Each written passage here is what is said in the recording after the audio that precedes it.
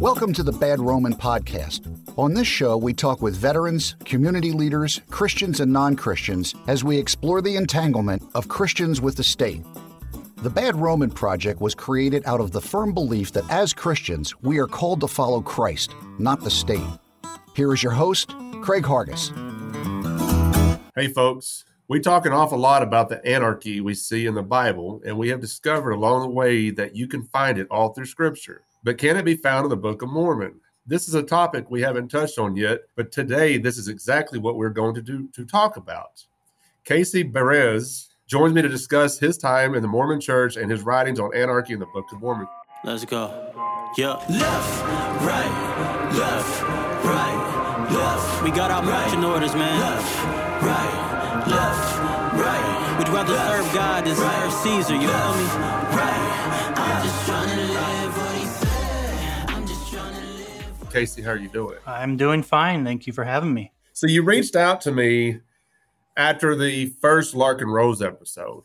And that episode understandably got a lot of traction with people because, you know, everybody knows Larkin, especially in these circles. And what was amazing to me is the feedback I was getting from non-Christians, people who are anarchists but don't really take to heart the Christian side of it because, you know, the no masters, no gods, no rulers thing. And it was refreshing, the messages I was getting from non-Christians, because they were excited to hear what the Bad Roman Podcast is doing, what we're talking about with the project as Christians, as anarchists, because we're not your normal Christians. And so I was excited to read your email. And then you sent some stuff that you'd written on anarchy in the Book of Mormon.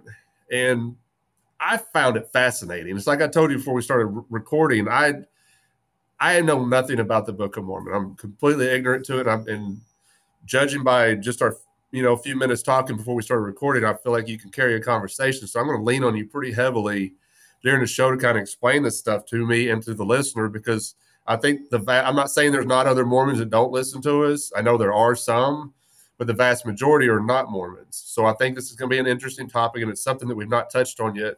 And that's what I like to do. I like to bring in different perspectives on the show because it keeps the podcast fresh.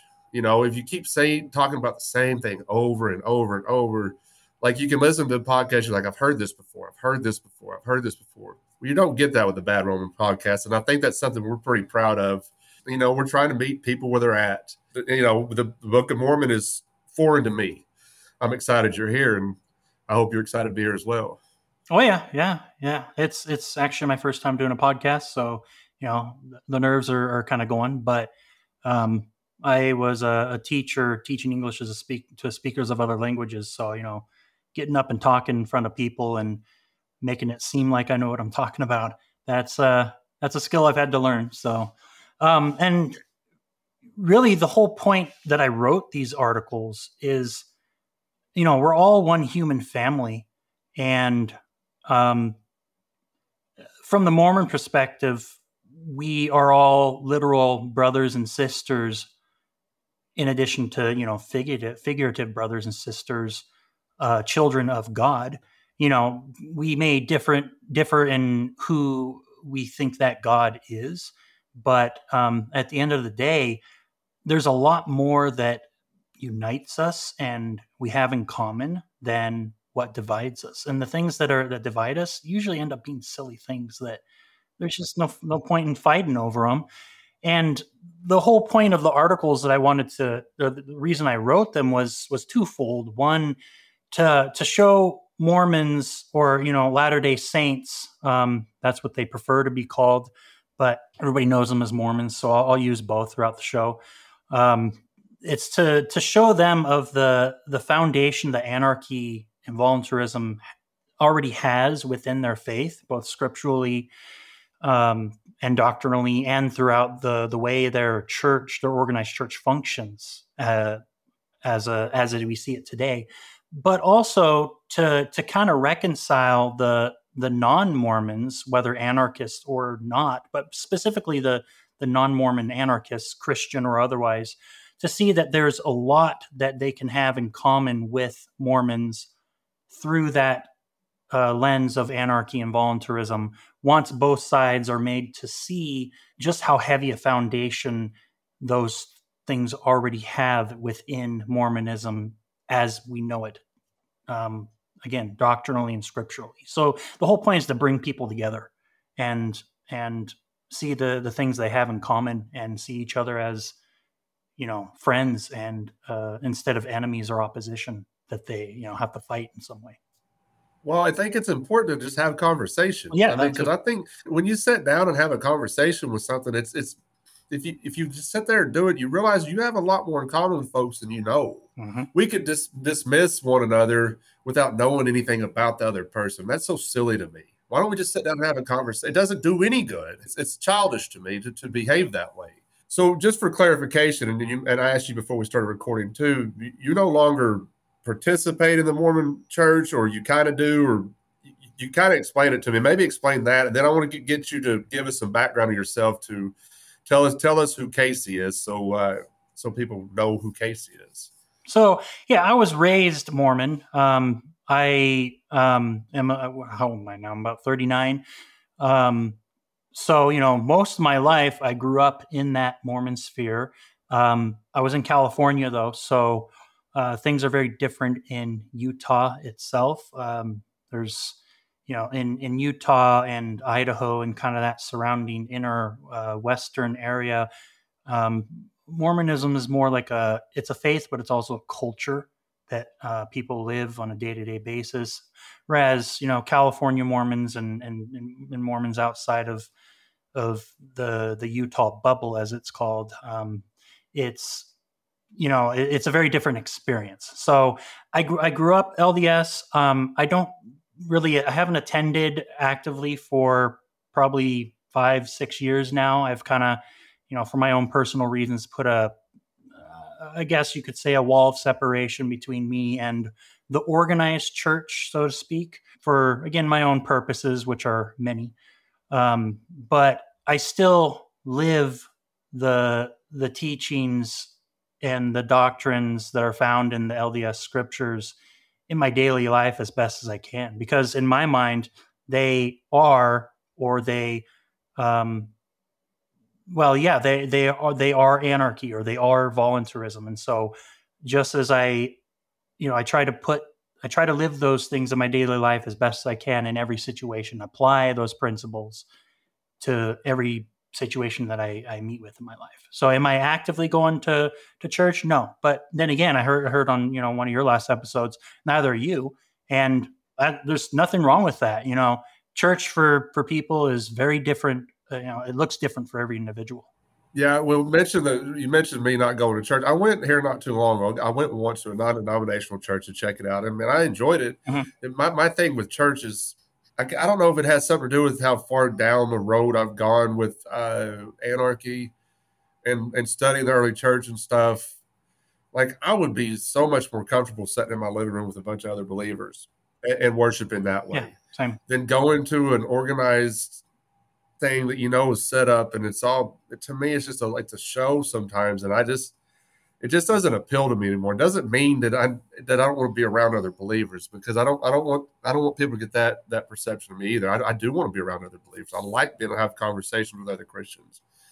It's just, I don't know, man. It's just, I don't feel like I need church to keep to be grounded, or to keep my faith either, if that makes sense. Well, you said the key word, conversation. In church, there's not much of a conversation. It's just, people, and same thing in the LDS faith, there's no active pastor that's paid. It's the individual members getting up, almost in a way, kind of like Quakerism, where, Quakers in their meetings, they were called, if they felt they were called by the Spirit to speak, they would say whatever. It's kind of similar in a way. It's the lay members getting up who give sermons, basically. And in either situation, there's not really a conversation, like you said. It's just somebody speaking to you and you listening. And again, it's for some people. Some people find benefit from that.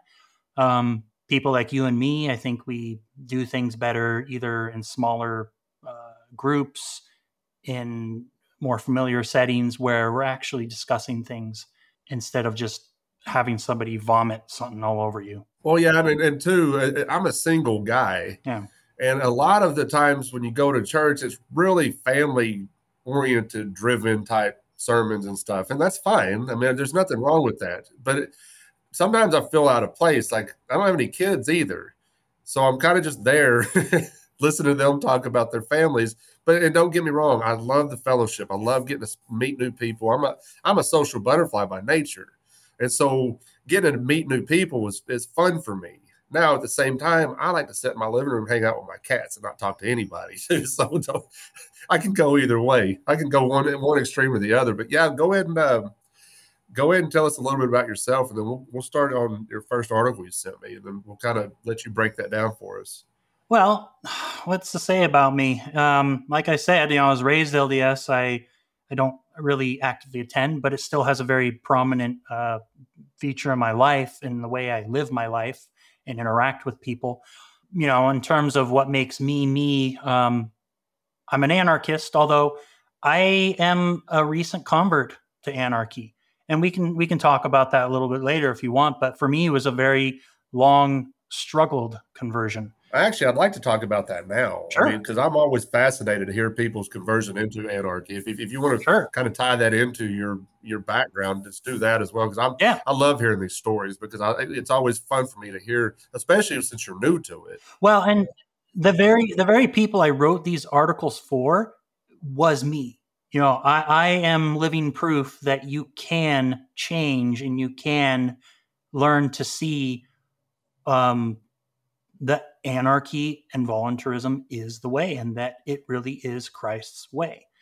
I started out as, in my younger days, I thought it was cool to be apolitical, so I didn't think about politics at all. I thought it was stupid. And then eventually, I remember the first Ron Paul, 2008, when he was up on the presidential debates. And once the whole Tea Party thing kind of got it going, I kind of got more into the constitutional conservatism, kind of like you, and then kind of progressed my way into libertarianism. And I was a strong minarchist libertarian for a good 10 years or so, until COVID hit. And COVID really showed me you cannot trust anybody with any amount of power over anyone else, and that there is no political solution to that problem. It's just going to keep growing and growing and growing, no matter how much you try to shrink the so-called state, And it showed me that we needed to put the power back where it belongs, with the individual, and keep it there. I was a statist, kind of like Larkin says about himself as well. He was a statist for so long. I think we were all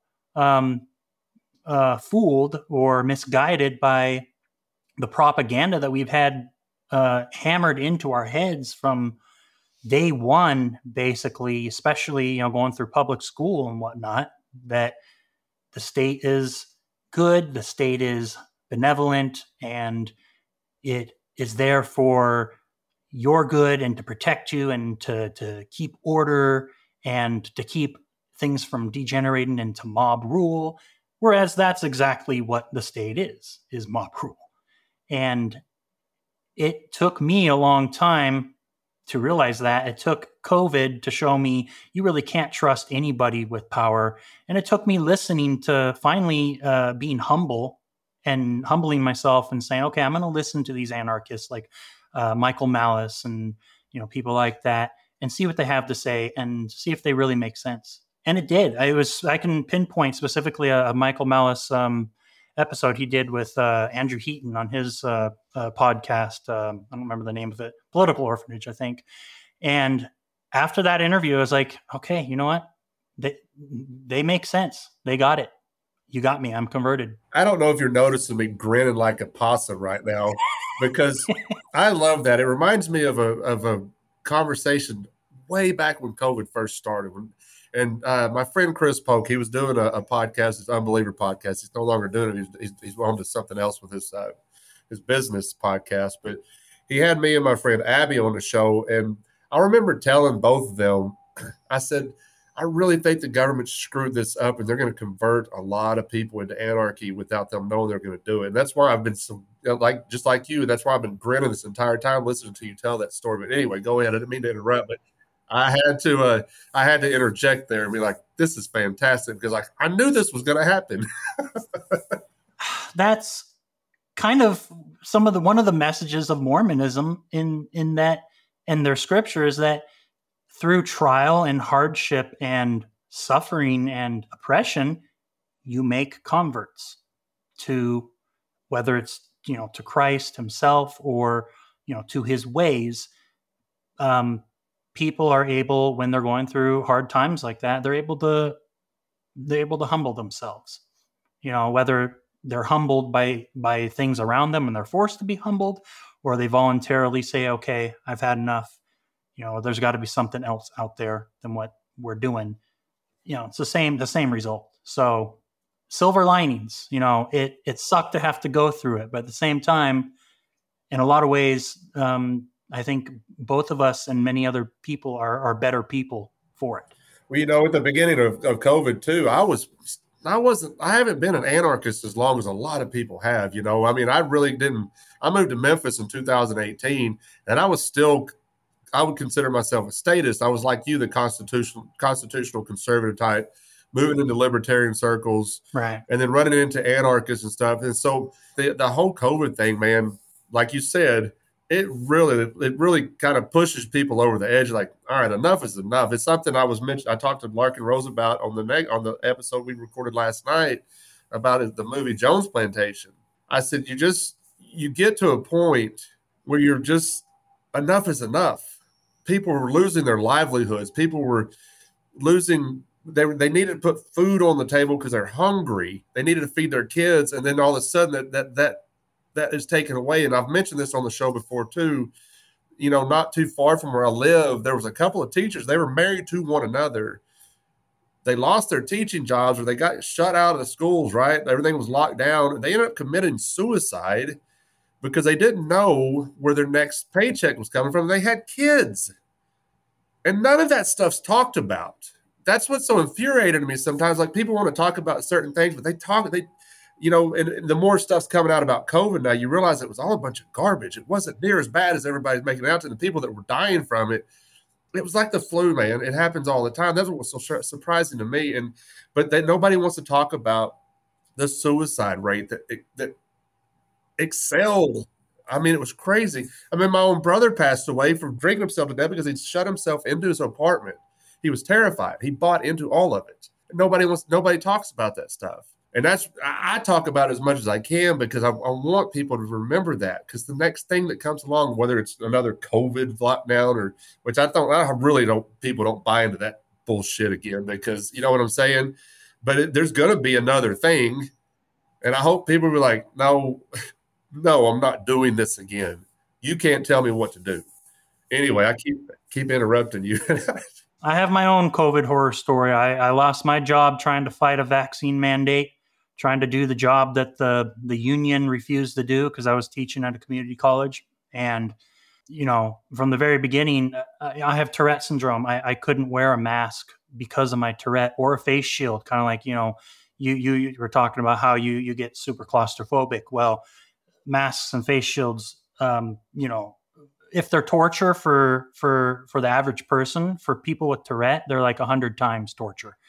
And I was segregated from the college campus community for, over a year with their mask mandates. They were supposed to have exemptions, disability exemptions, because Tourette's is an ADA disability, recognized disability, but they didn't. And anyway, I could go into a whole bunch of, the whole story, but it's a long story. And I have my own COVID horror story. And if it weren't for me having the support network of my parents and family, I could have been one of those suicides. It really got me depressed. And I'm in California.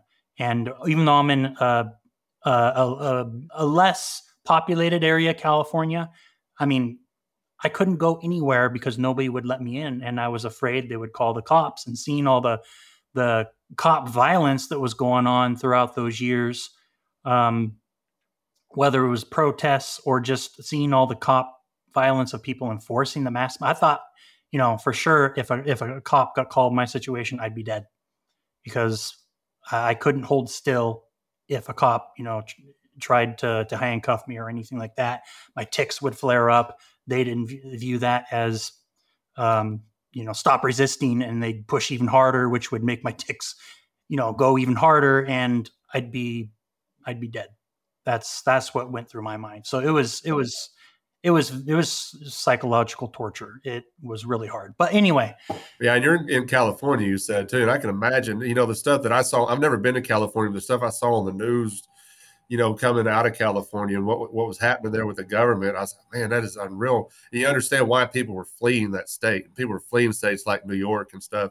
I live in Tennessee, and Tennessee, there's a lot of new people in Tennessee because of the COVID thing. Probably from California. I'm not saying Tennessee was great on it. And I mean, they did some lockdowns here too. And Memphis is super liberal. So there was they really pushed it here. But Tennessee finally passed a law that said you cannot force somebody to get a vaccine. When Biden did his executive order in Tennessee, you can't do that here. And I mean, I battled work with that stuff. I was like, yeah, I don't care what the federal government's saying. And we're going to get into the Constitution here a little bit, because you sent me a piece that you wrote about how the Mormons and the Constitution, how they view it as God-inspired. And I've heard that a lot from, just your regular Christian nationalists. But anyway, but the state of Tennessee said, no, you can't do that. I told the work, I said, it doesn't matter what the federal government says. According to the United States Constitution, the Tennessee law supersedes federal law. And it's not even a federal law. An executive order is not a law. And I was saying this stuff to people at work, and they would look at me confused. It blows my mind how people are so ignorant to some of this stuff. Like I was saying something, I was speaking in a foreign language. They'd never taken the time to read some of this stuff. Not saying I'm a supporter of the United States Constitution, but I had to revert back to some of my statist ideals to talk to people, meet people where they're at, and talking to HR at work and talking to my supervisors at work and stuff. I was like, I'm not doing this. Then people were threatening to walk out and stuff, and finally they backed off. Like, I think enough people were like, we ain't doing it. And some people did, and by all means, if you want to get 17 shots, have a ball. It's your body. Wear 30 masks if you want. 37 masks, I don't care. It's none of my business. Just don't tell me that I got to do it. That's where I kind of started bucking, is like, I don't really care what another person does, but when you tell me that I got to do something that I'm not comfortable doing, we're going to have a problem. And I'm going to be very loud and vocal about it. And I appreciate a lot of people that were vocal about it and kind of pushing back about it, and we're seeing now that we were right all along. Exactly. And sadly, it doesn't matter. Nothing's going to come of it. I'm never getting my job back. I had to burn bridges, unfortunately, with that, and I had to threaten legal action against them. And, unfortunately, the satisfaction we get in being right, there's really, at the end of the day, is, the people that did all those things, they're never going to have anything happen to them. And at least they're never have to pay for it in this life. I think in the next life, they will. I think, they'll be judged for what they did in this life. Oh, they're going to have to answer for it. I promise you, they're going to have to answer for it. Now, what that looks like, I don't know. And we can get into hell or whatever if you want to, but I don't know what it looks like. They're going to answer for it. Everybody's going to answer for some of the stuff they did, and some of this stuff. If not in this life, in the next. Yeah. I'm with you. I don't think anything's going to happen to any of them. I mean, the state protects the state 100%. You were mentioning the cops earlier. That was one of the last things for me to finally let go of as an anarchist, was like, I don't know, man. I kind of don't know why we don't need cops. And then what I was seeing from the cops during the COVID stuff, I was like, oh, I can't support this anymore. These guys are not our friends. They're not our friends. And I train jujitsu. I train with cops in jujitsu, right? I don't talk to them about it. Now, if they bring it up, I have no problem talking to them about it. They can't arrest me in jiu-jitsu. They might catch me out on the streets of Memphis somewhere, but they can't arrest me in that gym. Hey, folks. We have set up a very simple way to donate to the Bad Mormon Project through SpotFund.com. Just go to SpotFund and search No King But Christ. This has become necessary to continue to provide a quality podcast and keep production costs down as well. Just $5 or $10 a month will go a long way in helping us keep this project going and continue spreading the very basic message of No King But Christ. So if you like what we were doing and can find it within your budget, go to SpotFund.com and search No King But Christ, and you can set up monthly donations or even donate one time. Any and all donations help more than you know. And as always, any donations above production costs will go directly to charities in Memphis, Tennessee. Thank y'all so much. Now back to the show.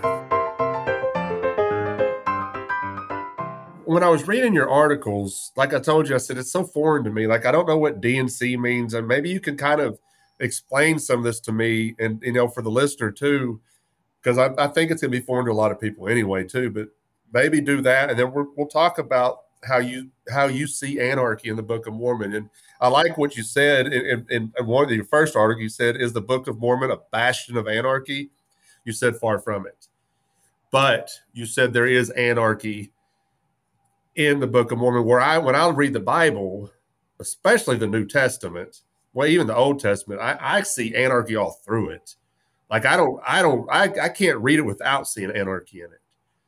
Okay, so I'm kind of curious, like you said, is it a bastion of anarchy? You said far from it. So I'm kind of curious what you see as anarchy. But before we get into that, maybe explain what you just said, because hold my hand and carry me along here and help me out with this, because like I said, it's pretty foreign to me. Okay. So within Mormonism, Mormons believe in the Bible. They embrace it as, it's the ministry of Christ. And they typically use the King James Bible as their main translation. But, I don't think they're opposed to other translations. Beyond that, though, you have the Book of Mormon, and then the Doctrine and Covenants, aka the DNC, and then a final book which is called the Pearl of Great Price. Now, the Book of Mormon is essentially another testament of Jesus Christ to the inhabitants of the Americas. Now, basically, what the Book of Mormon involves is some people from the old world in Jerusalem fleeing the sacking of Jerusalem that would come.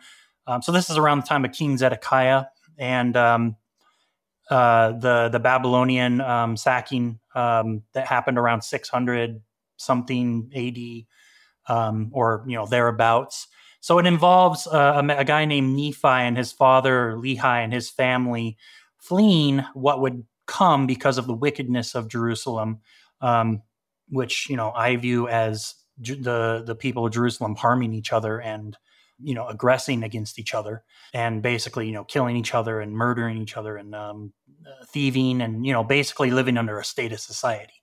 So Lehi and his family flee and eventually make their way to the Americas by boat, and their descendants become the Nephites and the Lamanites. The Lamanites and the Nephites are at odds with each other because, most of the time the Nephites live the ways of Christ and his teachings, and the Lamanites do not. And so the Lamanites are always trying to attack and aggress against the Nephites, but not always. There's times where the Nephites are the wicked society and the Lamanites are the righteous ones.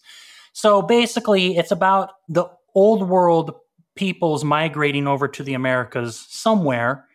Nobody really knows where, and enmeshing themselves into the societies that were already there at the time.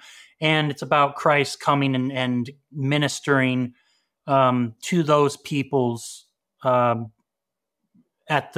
just after his crucifixion. And I don't remember if it's before his resurrection or after his resurrection. I want to say it's after the resurrection.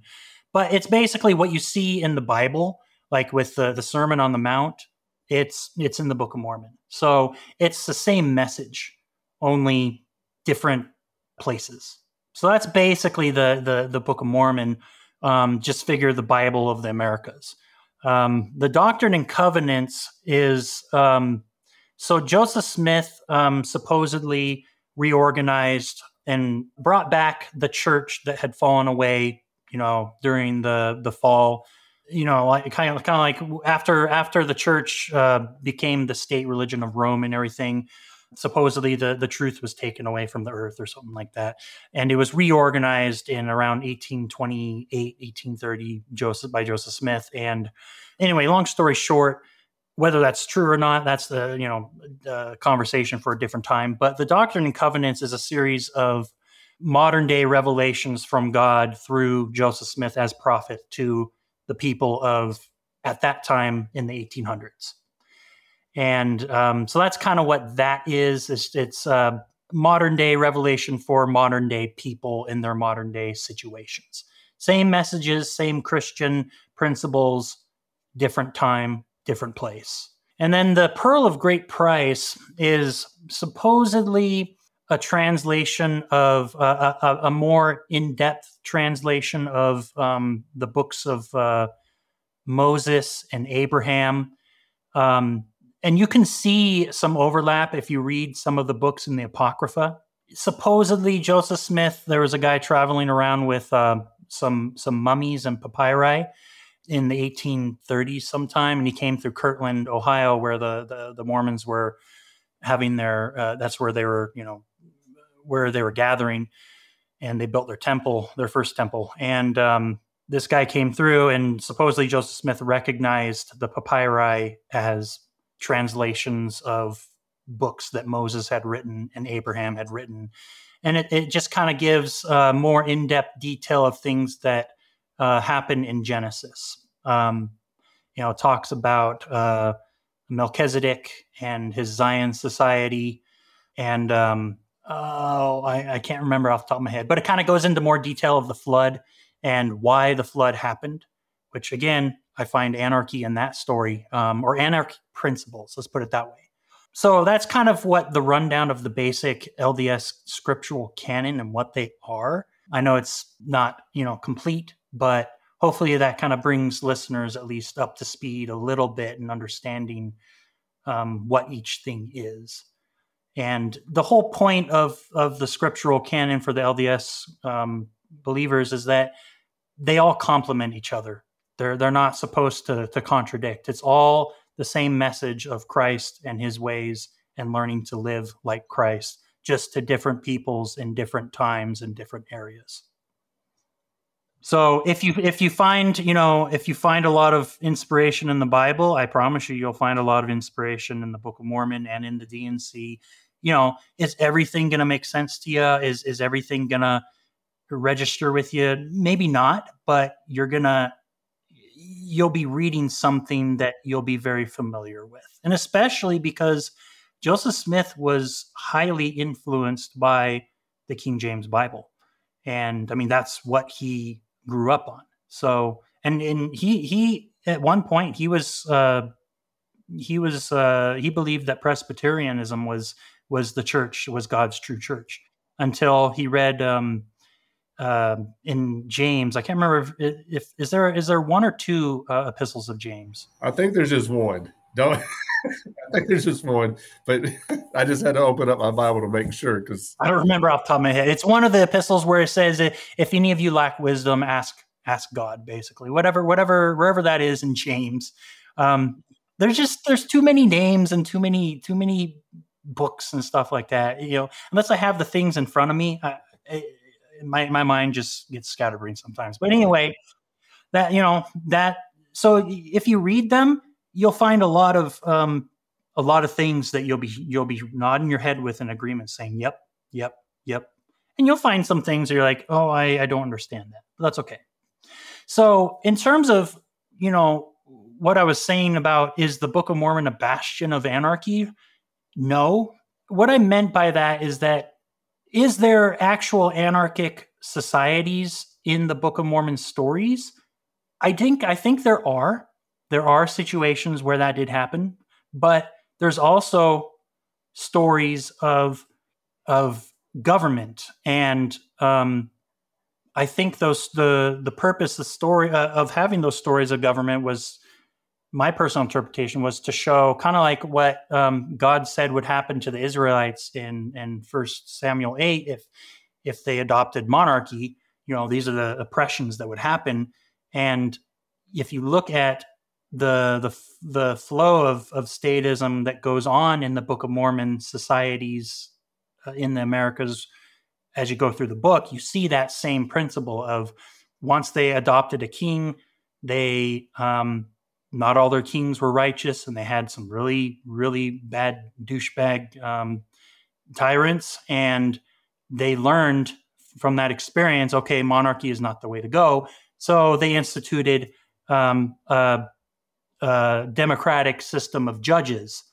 And even then, that was hijacked by, murderers and thieves, and crashed through them misabusing that system. And then eventually, when Christ came and taught the peoples of the Americas his way,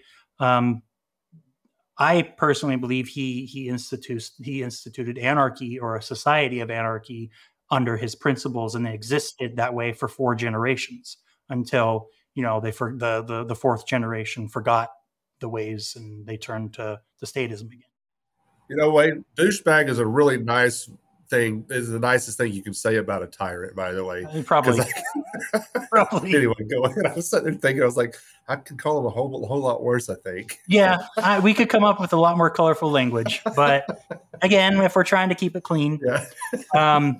So, I'm not trying to say that the people, the societies that are found in the Book of Mormon and their history, that they were all anarchists and that they lived under anarchy the entire time. That's not the point of what I'm trying to say. And that's why I say, is the Book of Mormon a bastion of anarchy? No, it's not. But what it is you can find the principles of anarchy and voluntarism all throughout the stories that are told through each book of the Book of Mormon, almost like as a way of parables, I guess you could think of it. Think of the stories in the Book of Mormon as parables showing how to live life in relation to other people, with your daily interactions with other people. And that's where the principles of anarchy come through. So does that make sense? Sure. Yeah. And I wrote down in my notes here too, in the first article, you mentioned DNC 121, 39 through 45, DNC 58, 27 through 29, and then you mentioned DNC 134.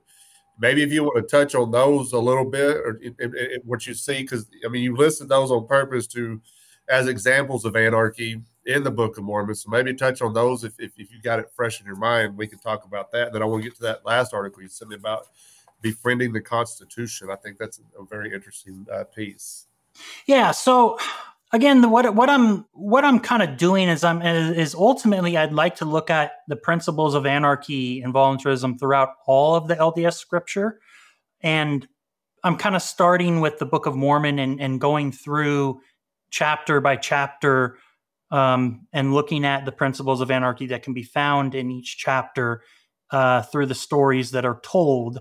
And eventually I'd like to get through the whole scriptural canon. But I bring up Doctrine and Covenants, or DNC 134 and 98 and 101. Those are, as well as Article of Faith 12, those are major hurdles that Mormons have to be able to get over in order to, and learn to see in a different light and interpret in a different way, in order for them to see and truly understand the principles of anarchy that are found throughout the rest of the scriptures. So before people can start reading the Book of Mormon and really having the principles of anarchy jump out right in their face, they have to get over some of their statist mindsets. And to do that, they have to get over some of the things that are said in those particular sections in Doctrine and Covenants 134, as well as 98 and 101, and the Article of Faith 12. So DNC 134 is basically, it's Mormonism's supposed ideas about human government and what they believe about human government. And DNC 101 and 98 kind of supplement those things. Kind of like what you said, they go into a little bit more specifically about the Constitution and befriending the Constitution. And those are hurdles because they say things in there, or they are commonly interpreted to mean that human government is good and we need human government to avoid chaos and violence, and that human government is instituted of God.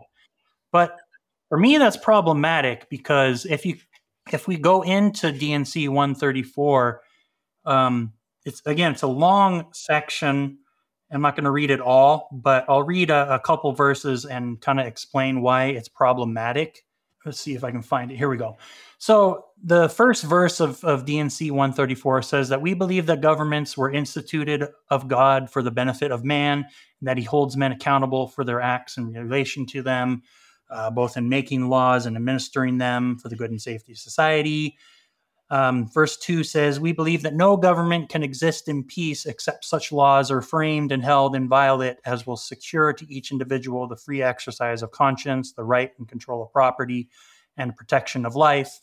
And then it goes on, if you read the articles in full detail, obviously, I lay out the arguments a lot more clearly, and, we're under a time constraint, so can't go into everything right now. But I see some problems in those two verses alone that show me that there's some inconsistencies, either inconsistencies in these verses, or we have to learn to look at them in a different way. The first one is that no government can exist in peace except such laws are framed and held inviolate as will secure each individual their rights. What government is that? Has there ever been a human government in the history of humanity that has ever secured those rights? I'll eat your hat if you can find one. Exactly. The whole purpose of government is aggressive, coercive violence. And it has to be in order to sustain itself, because it has to steal money from people to keep its power and and it has to lie to people to get them to believe that they're looking out for their best interests and everything. You can't have your rights to property and conscience and life protected under any government, because they violate those rights every single day in order for themselves to exist. So that's kind of the first problem I see in that section. You can't have those rights secured and have peace under any form of human government. So if we accept the premise that human government is violence and coercion and aggression, and that it necessarily has to be in order for it to exist, how can that be of God? How can God, who is a peaceful parent of humanity, who gave us our freedom to choose, how can he create that for the benefit of mankind when governments are consistently raping and pillaging mankind in order to exist? What almost sounds to me like the same garbage we hear from minarchists or libertarians about trying to fix a government that is already violent. And just because you think you can get in there and change it doesn't mean you're not become violent at all. I mean, come on. Just like you said, it has to sustain itself by violence. And just because you're a libertarian or a minarchist or whatever, come on. I mean, think about it for a second. I've said this several times on the show, and we'll get into the Constitution here a little bit, that last piece you sent me. But by our understanding of libertarianism, by all accounts, the founding fathers of this country were libertarians. And now we've had endless wars, and we've got Joe Biden as president now. I mean, come on. I mean, you're telling me that you can go there and do something different when Thomas Jefferson and folks like that were in there like doing this, and now we've got Joe Biden. Even they couldn't do it. And yeah, at some point you got to be like, oh, this is horse shit. Yeah. And I'm talking to libertarians, and I'm talking to minarchists, I'm talking to constitutional conservatives, classical liberals, all of them. You can't go fix this. This is too far gone. And that's what, listening to you talk about that, that's what I was sitting there thinking. I was like, this sounds like a bunch of minarchist horse shit to me. Yeah. And you know what? It makes sense. And that's my interpretation of it. Either it's trying to show us that you cannot support human government and have peace and protect the rights of humanity. Like there's a hidden message, or not a hidden message, but a message deep inside there that it's trying to convey. Or it was written by a fallible human being who was not raised in a cultural vacuum, namely Joseph Smith, who grew up in the early Republic, which was a time of uber chest-thumping patriotism of look how great we are, America, and our free institutions and government and stuff like that. There's just something amiss that doesn't make sense in those verses. So that's one of the hurdles that kind of has to, and in this section, DNC 134, it mentions anarchy by name. So verse 6 of DNC 134 says, "We believe that every man should be honored in his station, rulers and magistrates as such, being placed for the protection of the innocent and punishment of the guilty, and to the laws all men owe respect and deference, as without them peace and harmony would be supplanted by anarchy and terror." That sounds like propagandist, statist propagandist bullshit to me right there. Which, it shows me that Joseph Smith at his time didn't understand what anarchy was. And who can blame him? I mean, he was being raised in the early republic where, they thought they were the most free people in the world. And to his credit, anarchy, if it was even being used as a word at that time, it's easy to understand how he would be influenced by the culture he was raised in to write something like this. So either the scripture itself is misguided in places, or it's trying to teach us something about human government that we need to consider.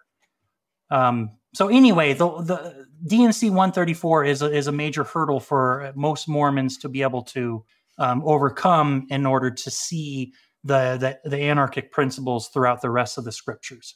And so in the article, I kind of go through that and I highlight some of the problems with that section and kind of get them to see, okay, Christ teaches about throughout the rest of the scriptures, whether the Bible, Book of Mormon, DNC, Pearl of Great Price, he teaches that we are all our own masters, so to speak. When you hear somebody misuse the word anarchy, does the hair on the back of your neck start bristling like mine does? Now, okay, yeah. Because like when you go back and read, I don't know if you're familiar with Leo Tolstoy, but you go read some Tolstoy stuff about anarchy as Christian anarchy.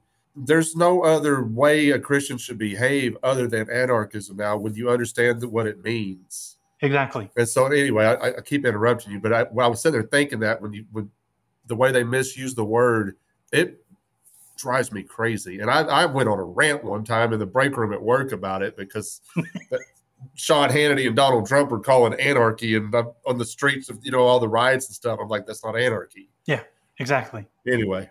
Well, now it raises the hair on the back of my head, but I was one of those people. I was one of those people who used to believe that anarchy was the mob violence and the chaos and no rules, and whereas it's the exact opposite. Anarchy is rules that you live in your own life and you apply in your own life, and that's what keeps the peace. And those rules are you don't harm other people, you don't aggress against other people, and any interactions you have with others is done on a voluntary agreement basis. So yeah, but I used to be one of those people who sincerely believed the propagandist crap of that the statists put out about what anarchy is. Me too. I found the other section. So there's a section in the Doctrine and Covenants that says it's in DNC 121 that says, "We have learned by sad experience that it is the nature and disposition of almost all men. As soon as they get a little authority, as they suppose, they will immediately begin to exercise unrighteous dominion. No power or influence can or ought to be maintained by virtue of the priesthood, only by persuasion, by long suffering, by gentleness and meekness, and by love unfeigned, by kindness and pure knowledge, etc., etc." Now, taking those verses and juxtaposing that with what we just read about human government being established by God for the benefit of humanity, they just are in exact opposition to each other. And those are the principles of anarchy that I see throughout all of the LDS scripture. And we have to overcome some of the statist propaganda that is in other scriptures like DNC 134 and 98 and 101. Okay, so you just mentioned 98 and 101, and that's kind of is a good segue into the third piece that you sent me. It's the Anarchy and DNC 98, 4 through 8, yeah, and 101, 76 through 80, befriending the Constitution. Mm-hmm. So, and I'm curious, Does the LDS believe that the Constitution is a work of God? Because I've heard this same garbage from Christian nationalists. Like I told you before we started recording, that I get hit with, well, our country was founded on Christian principles. No, it wasn't. It was founded on theft and murder. I mean, there's no way around it. And that is exactly contrary to the teachings of Christ himself. And you call yourself a Christian and you believe that garbage, I don't care if these folks were calling themselves Christians or not. And not all of them were. But even like Patrick Henry himself was probably one of the most prominent Christians back in the day, would not sign on to this Constitution that everybody espouses. Okay, so I'm kind of curious: does the LDS believe the same thing when I hear this from the Christian nationalists? Well, I wouldn't go so far as to say they believe it's the word of God, so to speak, but they think that it was established by God. Well, I mean like the work of God, like it was work. Yeah, you know what I mean, like the work of God. Oh yeah, they definitely believe, and in fact, it says in those verses. If we read those verses in D&C 98, it'll say that in there somewhere that God did establish the Constitution. So in D&C 101, 76 and 77, it says, and again, I say unto you, those who have been scattered by their enemies, it is my will that they should continue to importune for redress and redemption by the hands of those who are placed as rulers and are in authority over you, according to the laws and constitution of the people, which I have suffered to be established and should be maintained for the rights and protection of all flesh, according to just and holy principles. So yeah, Mormons really do believe that God did have a hand in the American Revolution. And in fact, there's scripture, there's verses in the Book of Mormon that talk about that as well. Man, I blew Facebook up one morning when I got home from work, and then I went to sleep, and I blew it up. You want to upset some folks that talk about the Revolutionary War? I said Jesus would not condone any of that went on, and then I went to sleep, and somebody commented, she's like, Craig blows up Facebook and then goes to sleep after work. Because my face, it was blown. When I woke up, I was like, what did I do? I just made a comment. I went to sleep, and people lost their minds over it because I don't believe that the Revolutionary War was anything of the work of God at all, whatsoever. As much as I like the stuff that Patrick Henry was saying back in the day, and he was all about the revolution, Jesus would not have supported that. There's no ifs, ands, or buts about it whatsoever. Yeah, well, and that kind of goes into the purpose of what I wrote on these particular sections in D&C 98 and 101, is that how can God have a hand in establishing, kind of going back to what we were saying in D&C 134 as well, how can God have a hand in establishing something that was meant to erect a power class of people that ruled over others as slave masters, essentially. Now, I'm not talking about the slave masters of, chattel slavery. I'm talking about the nation state's slave plantation of, everybody else. We are, and that's what, Larkin's doing with his movie, is showing how we are just as much slaves as African Americans were literal chattel slaves back in the 1800s and 1700s before that. See, man, I go back and forth with folks about this too. I said, if you are against slavery and you don't recognize that slavery was expanded to everybody, then you're missing the point here. You're not really against slavery. You're for your version of slavery is what you're doing right now. Yeah. And when you say that to folks, we call them normies. Like we were both normies at one time. Yeah. And now we're not normies. But when you use language like that with normies, air quote normies, they kind of look at you out of the side of your eye like you're a psycho, like you're crazy making stuff up. I'm like, think about, if you read the definition of slavery and then compare it to how government works, it's one and the same. And come on, something should click here with you. And that's what's so great about Larkin's movie, whether it's the full length movie or his, the 12-minute version, the cartoon version. And I've even I wrote out. I took some time to. In fact, I'll have to send it to you. But I wrote out a little spreadsheet comparing antebellum slavery and the hallmarks of what made people slaves under that system, and then comparing it to our slavery today.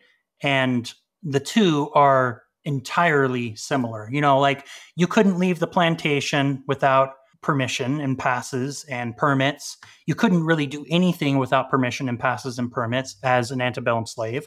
Well, hello, is that any different today? Well, no, and you mentioned that you talk about it when you say something like that too. Like when people, I love this when people hit me with, if you don't like it, leave it. And go where? And I'm like, wait a second, I can't leave here free. I have to pay to renounce my citizenship as an American.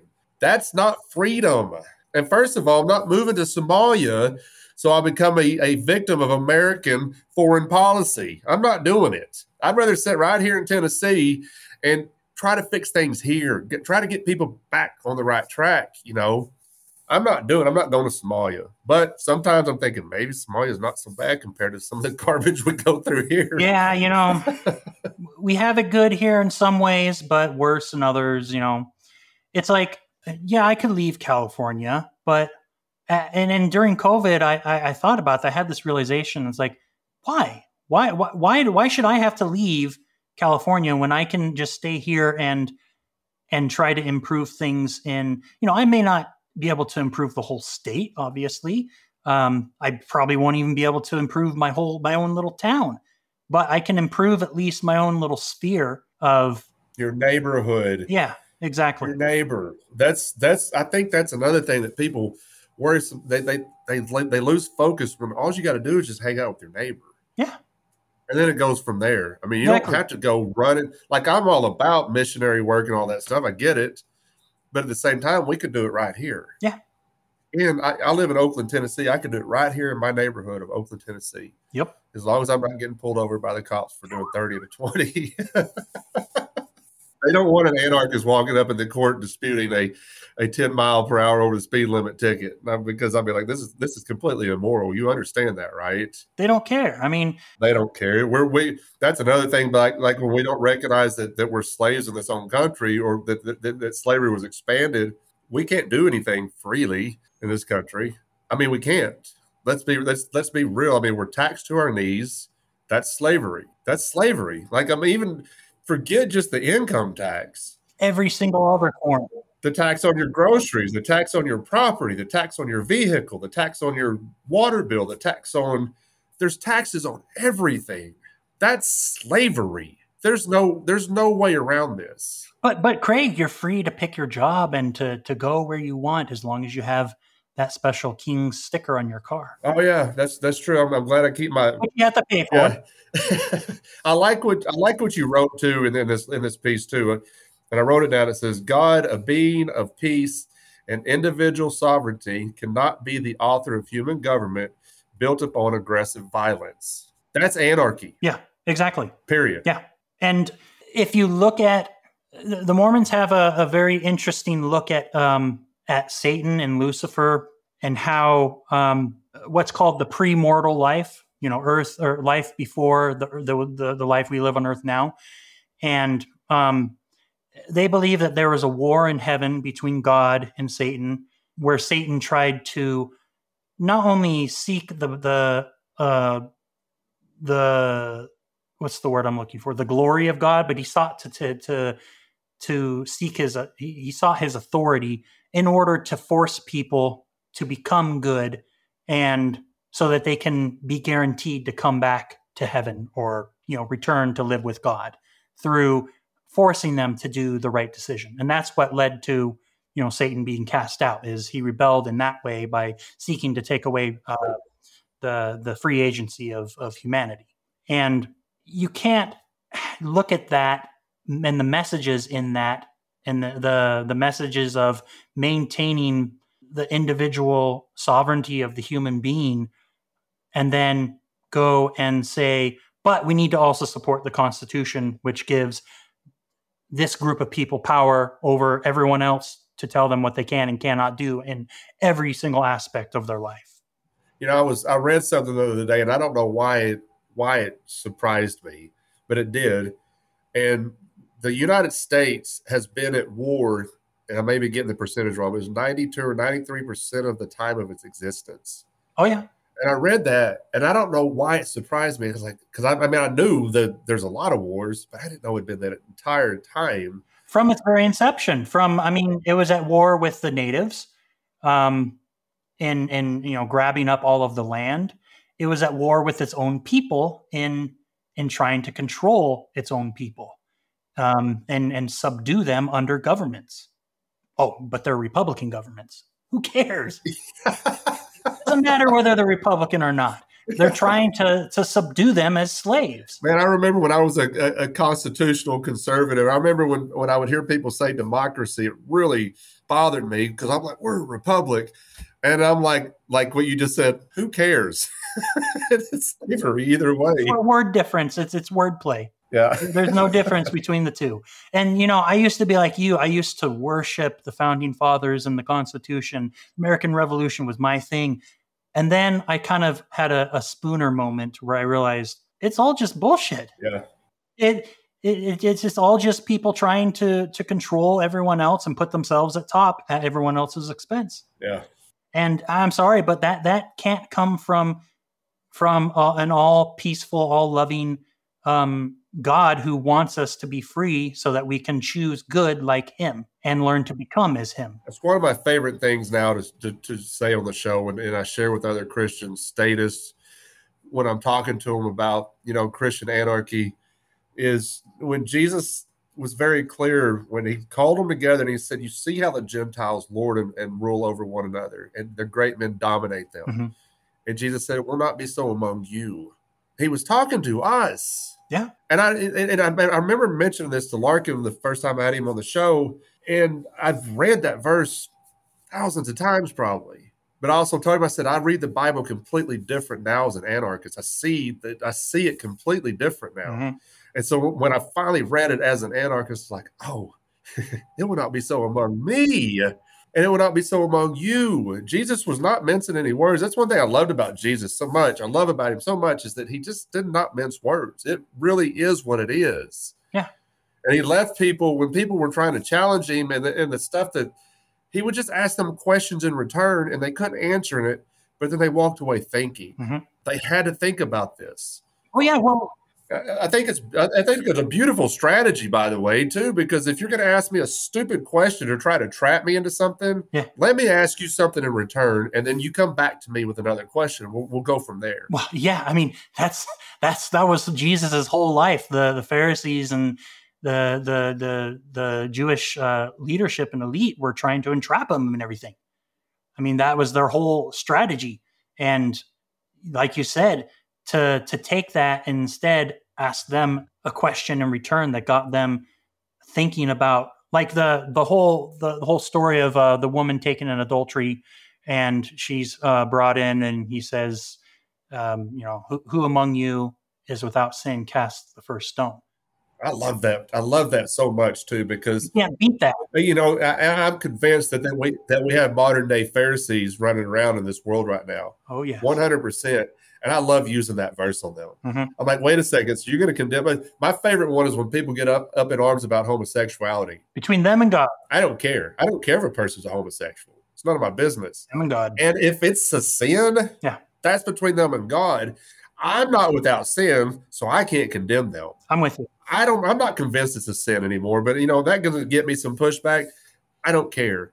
I don't really care if a person's a homosexual or not. But I love using that on people, and they're like, well, I've heard this, well, we're trying to keep them from going over the ledge. I'm like, what are you talking about? They're just trying to be happy. Yeah. And you know what? I lived through Prop 22 and Prop 8 here in California, and the Mormon LDS Church's push on both of those propositions, which, again, the LDS Church is, as an organized church, is not without its problems. It constantly uses lobbying to achieve its own purposes, through the force of government.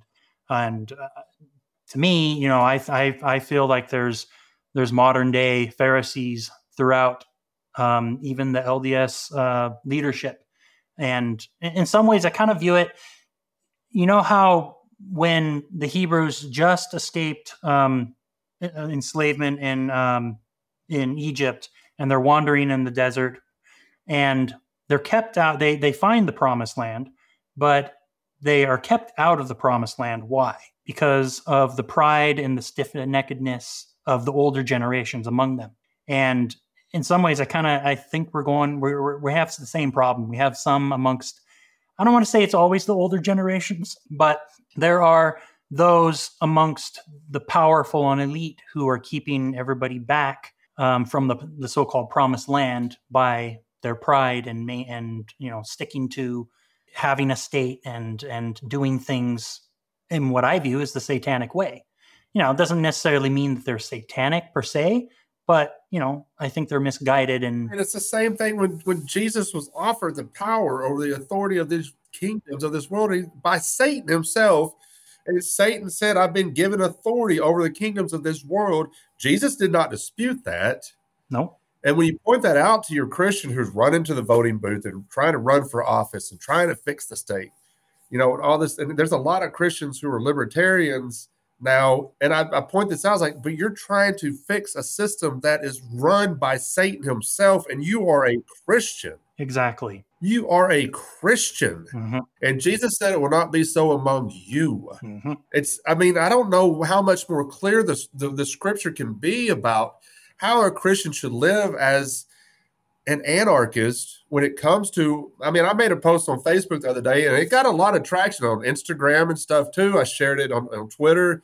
Anarchy is the only political philosophy that a Christian should hold if they want to be consistent in sharing their faith with others. Mm-hmm. You can't tell me you're being consistent by going to rule over your neighbor when Jesus said, not so among you. Exactly. That's inconsistent. And you're perverting the message of Christ by doing that, in my opinion. I get a little harsh about this stuff because I think it's time to, sometimes I want to grab people by their shirt collar and be like, listen, man. Shake them a little bit. This is right here in your face. And it man, I don't know. It really just runs all over me because to me, it's so black and white. And I don't know if you've heard me say this on the show before or not, but I see very little gray, if any at all, in every situation. I've talked to my mom about it. She goes, you've been that way since the day you were born. So it's not something that I've learned recently. Apparently, I've always been that way. Everything is really black and white to me. It is what it is. And that's why I love so much about the teachings of Christ. It really is what it is. It's this or it's not. I think we are able to kind of get a sense of that frustration and anger that we just exemplified. Imagine how Jesus felt just in teaching the disciples, and how often I can't imagine how exhausted he was. Oh my goodness! Can you imagine? And then when they talk to me, read about Jesus taking a nap, I'm like, I get it. Yeah, exactly. Exactly. I get it. And while he's napping, the whole world's going to hell, with the waves crashing. It's like, yeah, no wonder. He was tired. No wonder. And just, trying to keep the throng of people away from him. I think he wanted to help everybody, but the mortal side of him in terms of he just got exhausted, like you're saying. I'm sure. He was a human as well. He was tired. Yeah. And like I said, I can't imagine how exhausted he was sometimes. All right. Before we end this, I want to make sure that I did not skip over. So anything else you want to touch on that we've talked about that maybe I kind of interrupted you and you wanted to put out there as well? And then I got one more question for you, and I want you to plug any of your stuff because I want folks to go and even if you're not a Mormon, if you're Mormon and you're listening to this, go read his stuff. It's pretty interesting stuff. Even if you're not a Mormon, go read it because it's pretty interesting stuff. But anyway, if I glossed over anything that you want to touch on, please do it. No, I think we kind of highlighted the main arguments and the main issues that the reasons why I've written what I've written. Obviously, you're going to get a better, fuller experience in reading the articles than you will. We're limited by time, and we're limited by our failings with our imperfections. Well, your writings are pretty lengthy too. Are. So they are. And so it's a good idea for people to just go read it themselves. Yeah. To read all of it because you're going to get more out of it than you're going to get out of this podcast. But what I wanted to do is get you on the show and introduce people to this perspective, so they could go read it themselves. And I've got one more question. Have you had any feedback from any other Mormons who have read this, or is it just you're still kind of new to it? So I'm kind of curious if it's just too brand new right now. Well, I mean, I've introduced it to around the libertarian community through some of my contacts from back in Utah. I've tried to get the attention of people like Connor Boyack, and he's the author of the Tuttle Twins. But for the most part, I haven't received a whole lot of feedback other than I did have an interaction with somebody who, I don't know if he's an ex-Mormon or if he's just kind of like me, not active, or if he's by this point anti-Mormon or not. I'm not entirely sure what his stances are, but his feedback was that you're going to have a hell of a time convincing people of this, convincing Mormons.